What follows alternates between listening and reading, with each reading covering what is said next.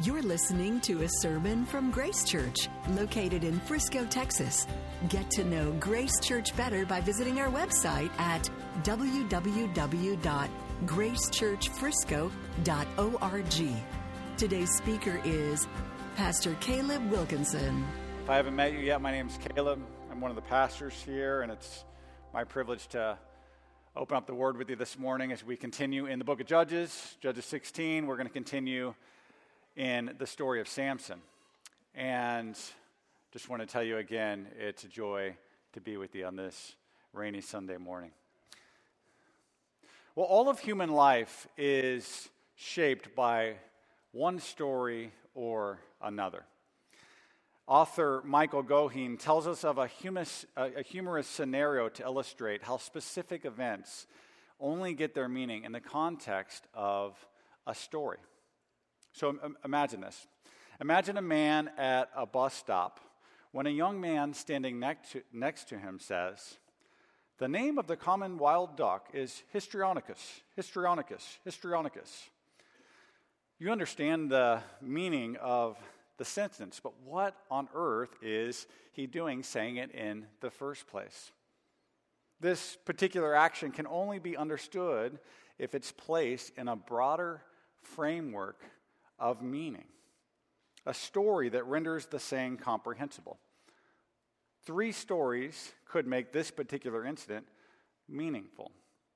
The young man has mistaken the man standing next to him for another person he saw yesterday in the library who asked him, "Do you by any chance know the Latin name of the common duck?"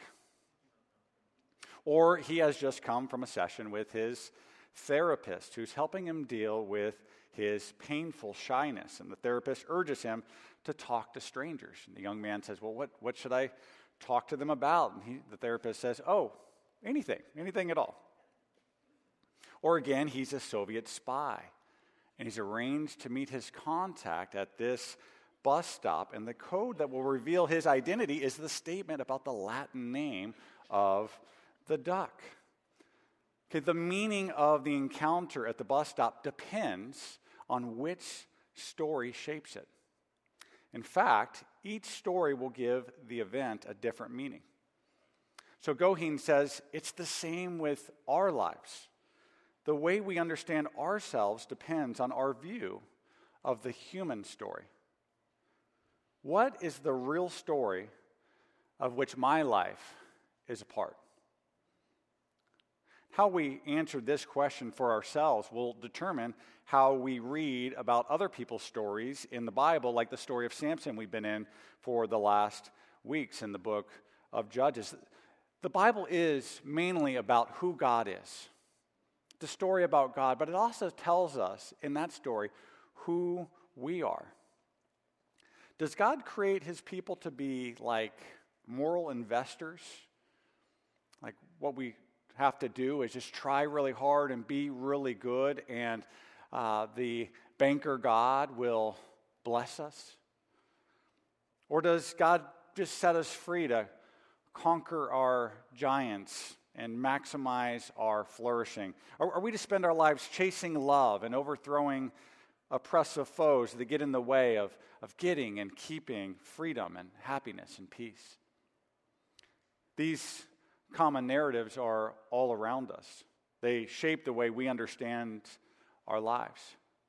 They're not the true story, and yet we get lost in them, sort of like Samson did.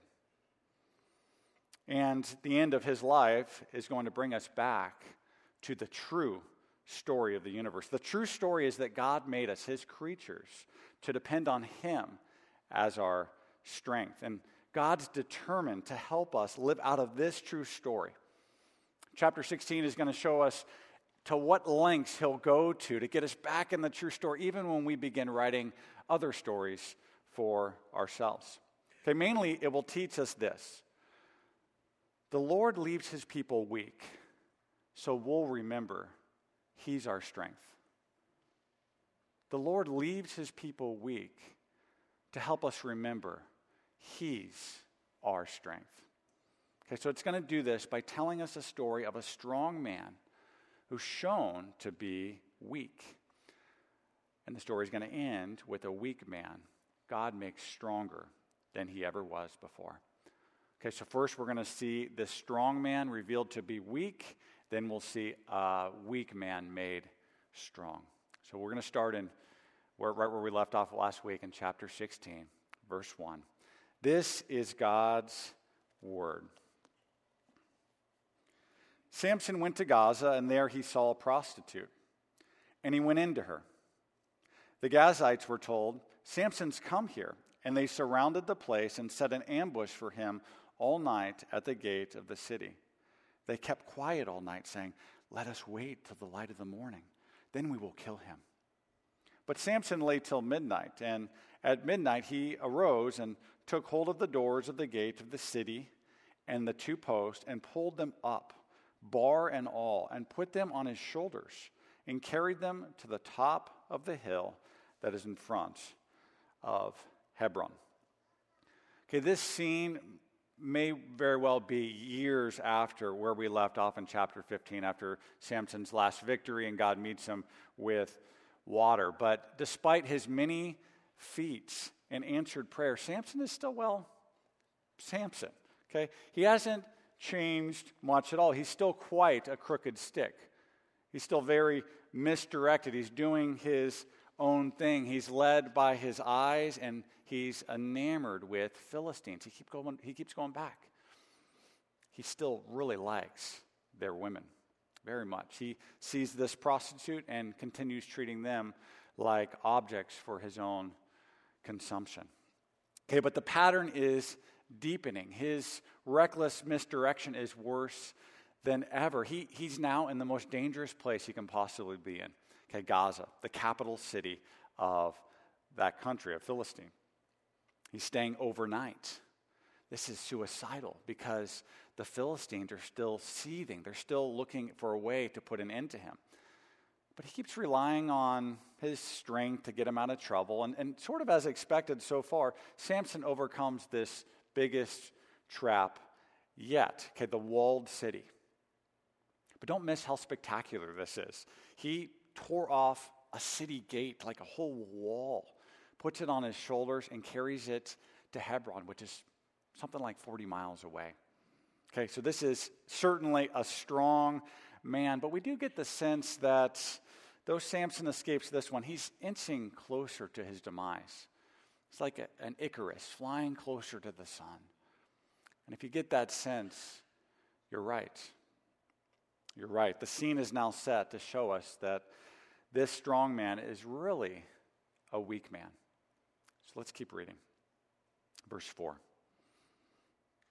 After this, he loved a woman in the valley of Sorek, whose name was Delilah. And the lords of the Philistines came up to her and said to her, "Seduce him, and see where his great strength lies, and by what means we can overpower him, that we may bind him to humble him. And we will each give you 1,100 pieces of silver." So Delilah said to Samson, "Please tell me where your great strength lies, and how you might be bound, that one could subdue you." Okay, this is the first time we hear the word love in Samson's story. He loves Delilah. Now, many people question this love. They wonder, is he just using her? Is what he really loves is the sexual highs she gives him, or is he just loving the thrill of danger? I think it's best to go with the narrator here, what he gives us. It says, after this, he loved a woman. Okay, so this third woman in his story was different, not only because she was the first woman named, but because Samson loved her. And it seems all he really wants is to love her and to be loved in return by her. But this is a problem because Delilah doesn't love Samson, at least not nearly as much as she loves money and power. This fortune will set her up for life. And these lords of the Philistines, they're like the most powerful people in the country. And so she does them this favor. She's got influence. She becomes a national hero. And all she has to do is discover this mystery of where Samson's strength lies. And notice what the Lord's want. Okay, they don't want actually just to capture Samson or to kill Samson. They want to humble him, meaning they want to torture him and humiliate him. Okay, but even knowing this, Delilah can't resist getting what she wants, okay? So she agrees to the conspiracy, and another trap is set for Samson. This time a little closer to his heart. And she doesn't waste any time. And we're reading it, we're saying, can this request be any more obvious? Oh, darling, tell me where your strength lies so you can be subdued. Okay, you'd think, like, he can't be unaware of this danger he's in, can he? But what they do is they start playing this sort of bizarre game where she asks him where his strength lies, and he lies to her, and then she tests the answer out and tries it, but it doesn't work because he's kept his secret. So they play this game 4 times total. There's 4 rounds of this. First, he tells her, bind me with 7 fresh bowstrings that have not been dried. Then I shall become weak and be like any other man. Okay, for round 1, round 2, then he tells her, bind me with new ropes that have never been used. Then I shall become weak and be like any other man. And thirdly, he tells her, if you weave the 7 locks of my head with the web and fasten it tight with the pin, then I shall become weak and be like any other man. So each time Delilah tries to capture him, and Samson easily escapes the trap, and Delilah gets upset with him for lying to her, for toying with her. But with each new round of the game, the tension increases. Okay, Samson's moving closer and closer to the truth. He ends with his talking about his hair. He's moving closer to the brink. He's moving closer to disaster. And Delilah just keeps on adding more and more emotional manipulation, and it's just hard not to be impatient with Samson. He's so strong, and yet he's so foolish. And it's only a matter of time before he caves. Okay, and this next round is going to slow down a bit and capture the night he does cave. We're going to skip some verses. I tried to capture them with a little summary, but we're going to move to verse 15. And she said to him, how can you say, I love you, when your heart is not with me? You've mocked me these 3 times, and you have not told me where your great strength lies. And when she pressed him hard with her words day after day and urged him, his soul was vexed to death. And he told her all his heart and said to her, a razor has never come upon my head, for I have been a Nazirite to God from my mother's womb. If my head is shaved, then my strength will leave me, and I shall become weak and be like any other man. When Delilah saw that he had told her all his heart, she sent and called the lords of the Philistines, saying, come up again, for he's told me all his heart. Then the lords of the Philistines came up to her and brought the money in their hands. She made him sleep on her knees. And she called a man and had him shave off the 7 locks of his head. Then she began to torment him, and his strength left him. And she said, the Philistines are upon you, Samson. And he woke from his sleep and said, I will go out as at other times and shake myself free. But he did not know that the Lord had left him. And the Philistines seized him and gouged out his eyes and brought him down to Gaza and bound him with bronze shackles. And he ground at the mill in the prison. Okay, so Delilah presses him harder. She nags and manipulates him day after day after day. And now she questions his very love for her, something he must have believed was real love. So finally he gives up and he tells her his secret. And this is the first time we see Samson actually being aware of his Nazirite vow. It's been kind of hard to not wonder, if Samson really even knows who he is. Like, does his parents ever tell him? But now the question's answered. Samson hasn't been ignorant all this time. He's not ignorant. He knows who he is. He understands his special place in God's mission. And so we're left asking, why hasn't he embraced it? And maybe even a more pressing question now. why does he tell Delilah his secret? I mean, he must have known that she would shave his hair. It's like he's daring her to do it. Why? Some commentators think he's blinded by his love for her so much that he trusts her. Others just say Delilah was really good at what she did. She's great at seduction and manipulation. She knew her craft. Others think it's because he's on a thrill ride. He's like this self-sufficient adrenaline junkie who just thinks he can't get hurt. He thinks he's invincible. And the text really does give us all three of these motivations. He told her because he loved her. He told her because she wore him down. And he told her because he thought he could go out as before and shake himself free. But there's still another reason the text hints at. And I think it's really the key to understanding it all. He told Delilah his secret because, listen, he wanted to be like any other man.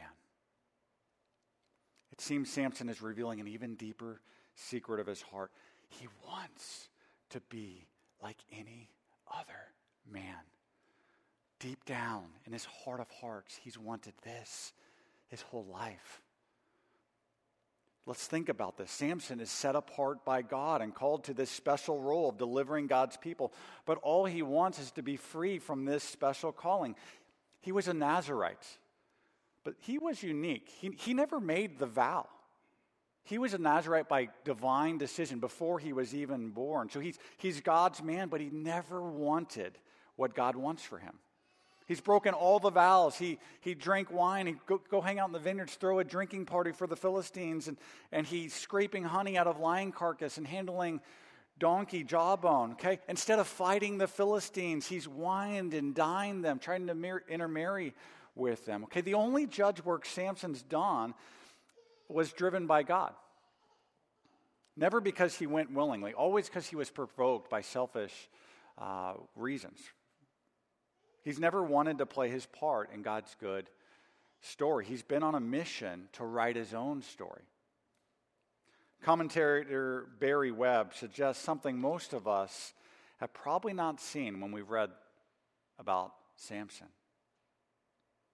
He had to fight them, but it was never what he wanted. All he wanted was what every man wanted, if he dare admit it: sex, love, and freedom from the too narrow confines of his upbringing. But Samson's Naziriteship had dogged him at every turn and become an unbearable burden. That is what he told Delilah when he opened his heart to her. I don't want to be special anymore. Bring the nightmare to an end. Shave my head and make me normal. Samson doesn't want to be special. Okay, now with the woman he loves, he wants to be like every other man. He always had. That's why he tells Delilah all his heart. Does this sound like anyone else in the book of Judges so far? We'll get to that. But for now, we see Samson gets exactly what he wants. He gets to be like every other man. But far from leading him to the freedom he desires, he's brought into this horrible bondage. Okay, overnight, this strong man, led by his own eyes, has his eyes ripped out of him, gouged out of him. This invincible man with the highest calling one could have is cast down to the lowest place imaginable. Okay, grinding flour for others in prison, forced slave labor. This strong man who just carried a city gate 40 miles proves to be a very weak man because he wouldn't embrace the Lord as his strength. The reason why Samson couldn't fight back was because the Lord had left him. And so this strong man is chained up and shown to be a very weak and helpless man after all. Okay, the lights have gone out on Samson. Boom, boom, boom. But just now, in the darkest bleakest moments, we get a line packed with hope. In verse 22. But the hair of his head began to grow again after it had been shaved. The lights had gone out on Samson, but wait. And as we wait, we're not meant to be thinking, wow, his hair's growing back. That's where he gets his strength from, his hair. Everyone saw his hair was growing back. The Philistines were watching his hair grow back. They saw that like literally. But what they were thinking is that Samson wasn't only cast down, he was cast off. After all, he broke his vow to his God. But the God of the Bible is different than other so-called gods. He's not a moral banker. He isn't bound by our obedience. And so, it's not over yet because God loves to leave his people weak to help them remember he's their strength. Okay, and this is radical. He can cast his people down without casting them off. So let's take a look at this weak man made strong now, okay? Starting verse 24.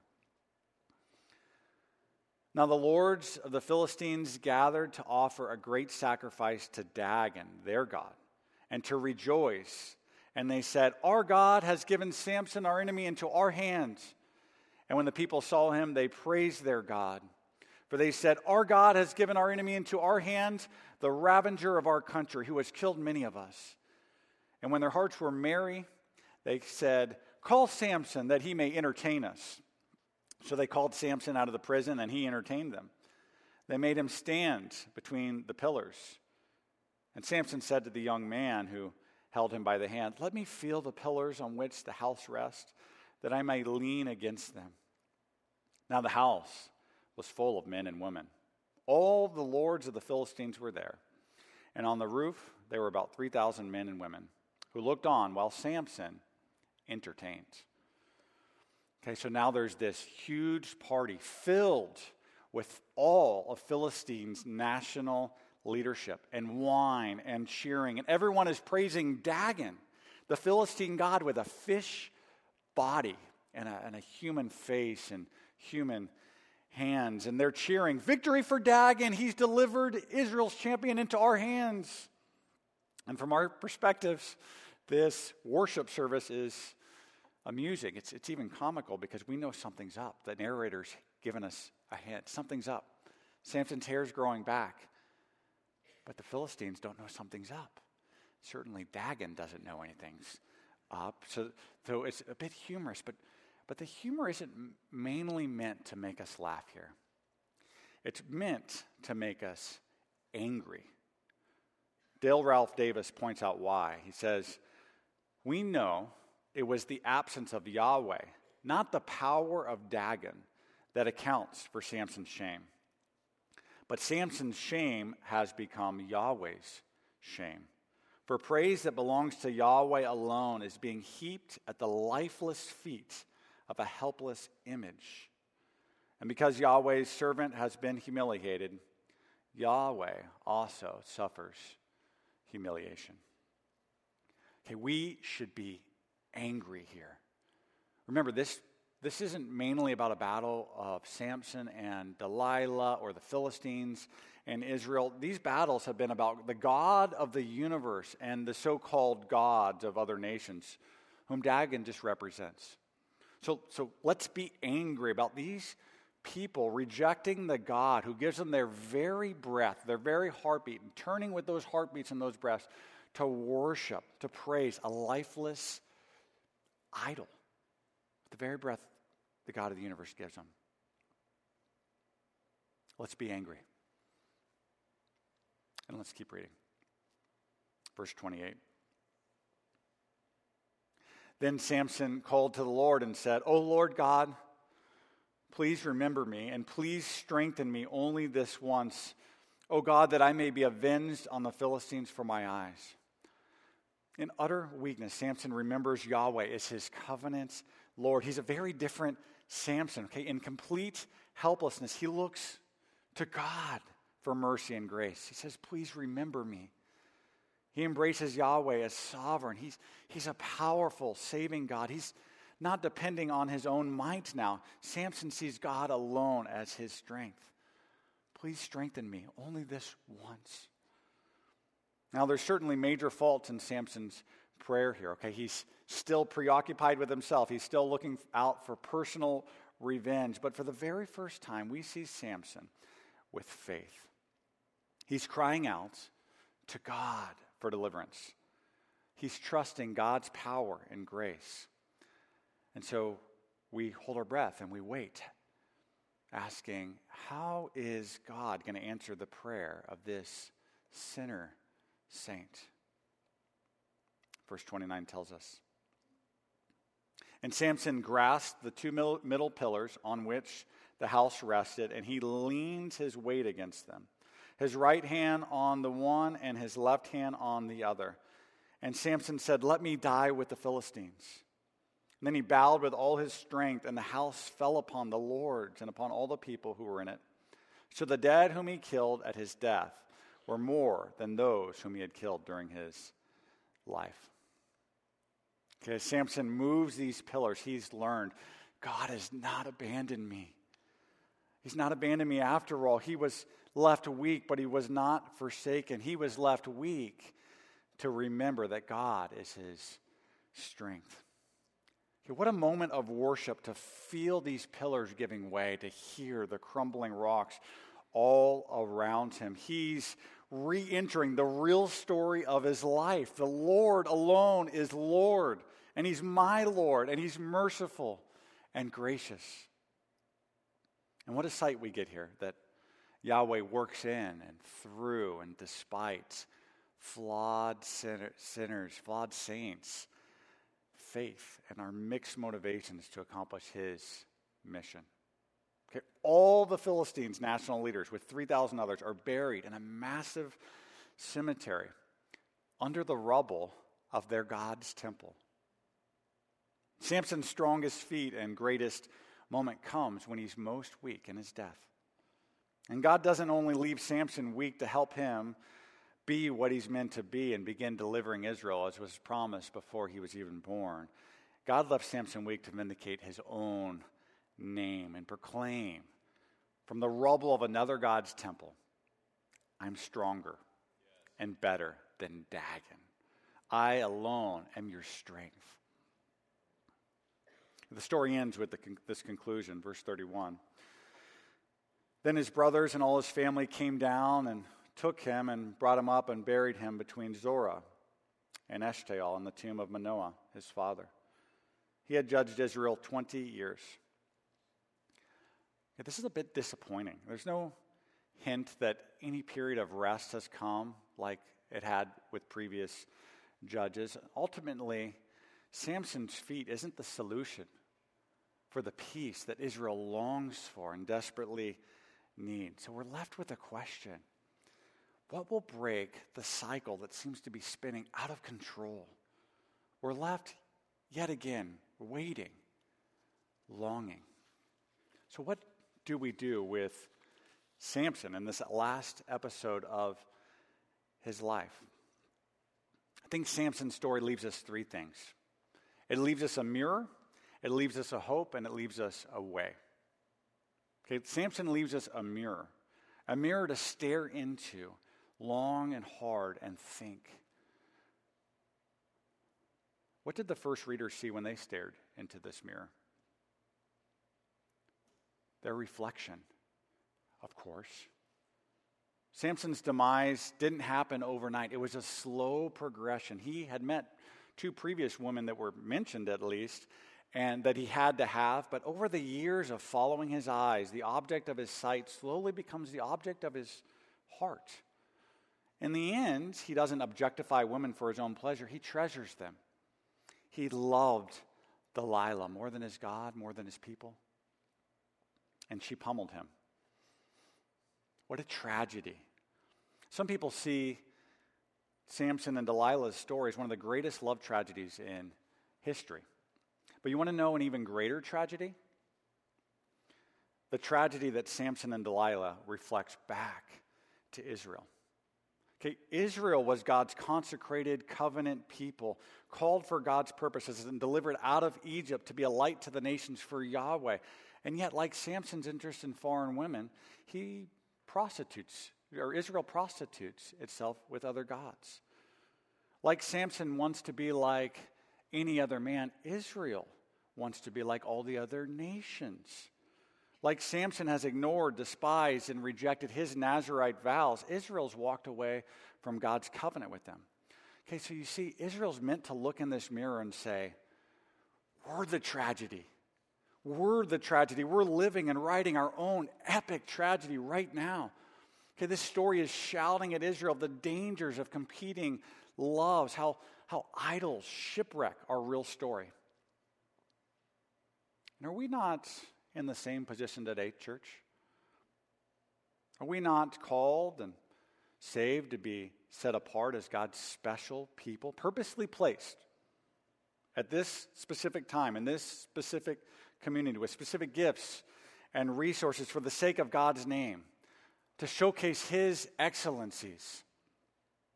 And yet, don't we also live for ourselves? Don't we live as if we were made to maximize our own comfort and achievement? Like in our heart of hearts, don't we also resent the fact that we're called to be different than our comfort-chasing neighbors? Isn't our work often motivated by a silent wish to be just like every other successful man and woman and family around us in North Dallas?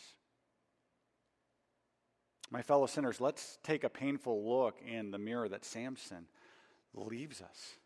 Are we not taking God's redemption story and our place in it, the story that tells us who we really are, and turning it into a tragedy day by day? If we are, when we do this, it's an even greater tragedy than Samson's. Hey, Lord, help us. Lord, help us. If you must leave us weak to help us see that you alone are our strength, Lord, help us. And please don't wait until our last breaths to show us you're our strength, and help us embrace our place in your story. And we can thank God that He doesn't leave us with a mirror alone. He leaves us with a hope for how He'll answer this prayer. Okay, though He justly casts His unfaithful people down, leaving them weak and helpless, He remains faithful. Okay, His ears remain open to the cries of His people, and His arm is ready to save. Okay, He casts His people down, but He'll never cast us off. As Israel looks into the mirror and sees their sinfulness, it's almost as if God's coming out of the reflection, urging them, call upon me in your trouble. It's not too late. Yes, I've left you weak, but I haven't left you. I can't forget you. So remember me.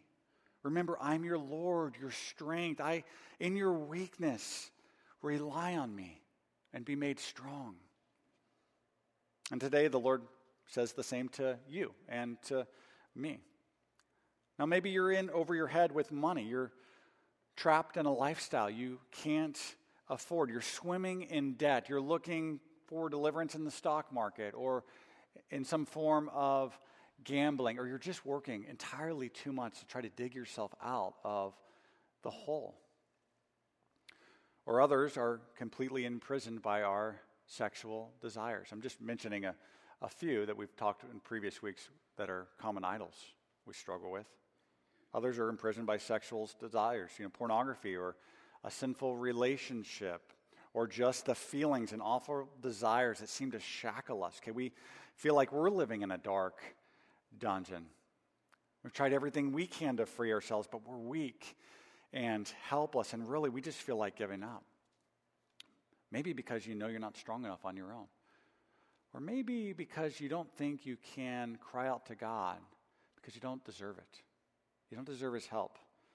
You feel as if His lights have gone out on you. But listen, God didn't answer Samson because he deserved His help. He didn't, and we don't. What else is new? But take this encouragement. Samson had ruined his life. He was shackled in another God's temple, completely unable to free himself, completely undeserving to be freed, and all because he put himself there. But look again and see what he finds in his chains. Grace. God doesn't cast him off. And so whatever prison you're chained up in, however much you deserve to be there, you have a rescuer who's ready to save you. It's not too late for you either. Cry out to him. Don't wait to be healed. Don't wait to be stronger. You'll never be.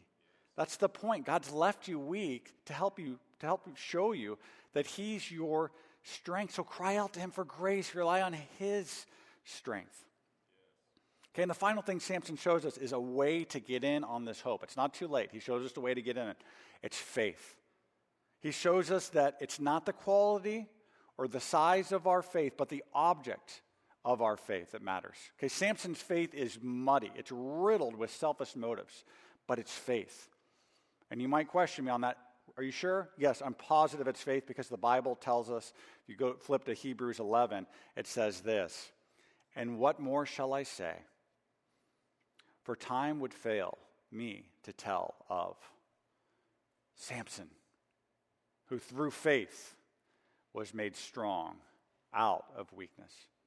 That's a good description of faith. In weakness, being made strong by something outside of ourselves, by one stronger than we are. Okay, so Samson has proved for these last 4 weeks, this book within a book, that he's one big sinner, but he's also proving now he is a true saint. Okay, being a saint isn't about the record of our life or the quality or size of our faith. It's about who our faith is in. Okay, so in weakness, Samson looks to Yahweh. He trusts in his power and grace, even at the end of his life. Now, the sad thing is Israel didn't heed this mirror, this way. They would end up being exiled. They would end up being put under the thumb of Rome, waiting for another dying Savior. But if Samson has enough reason for faith here, how much more do we? Because we have a much greater view of God's power and grace than he ever could. We have Jesus.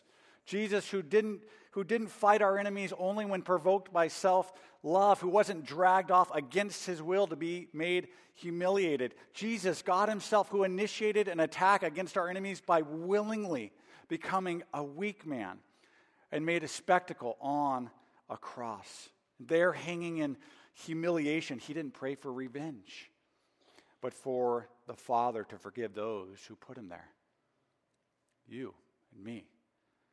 There he died in our place as a weak man. And in his weakness, he proves to us that he is our strength. With his last breath, he didn't bring down only 3,000 Philistines. He brought down Satan and his kingdom of darkness with death and sin, all of it.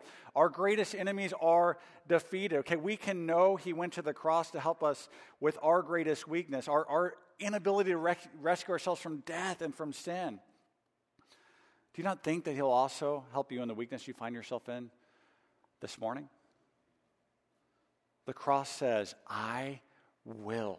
Look to me in faith. Let me be your strength.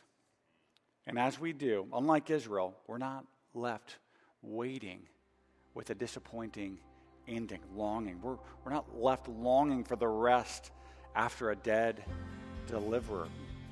Jesus rose from the dead and is thus our living rest, the living rest all of our hearts long for. Okay, the rest, the tragedy of Samson points us to. This is who we are. This is our real story. Okay, the Lord is our strength. He always was, and he always will be. So I'm going to invite the band. I'm sorry to give you guys a warning. I'll invite the band, and we're going to continue to sing. Let's pray. Thank you for listening to this sermon from Grace Church. Father, to receive future messages, subscribe to the podcast on iTunes or listen online by visiting our website at gracechurchfrisco.org.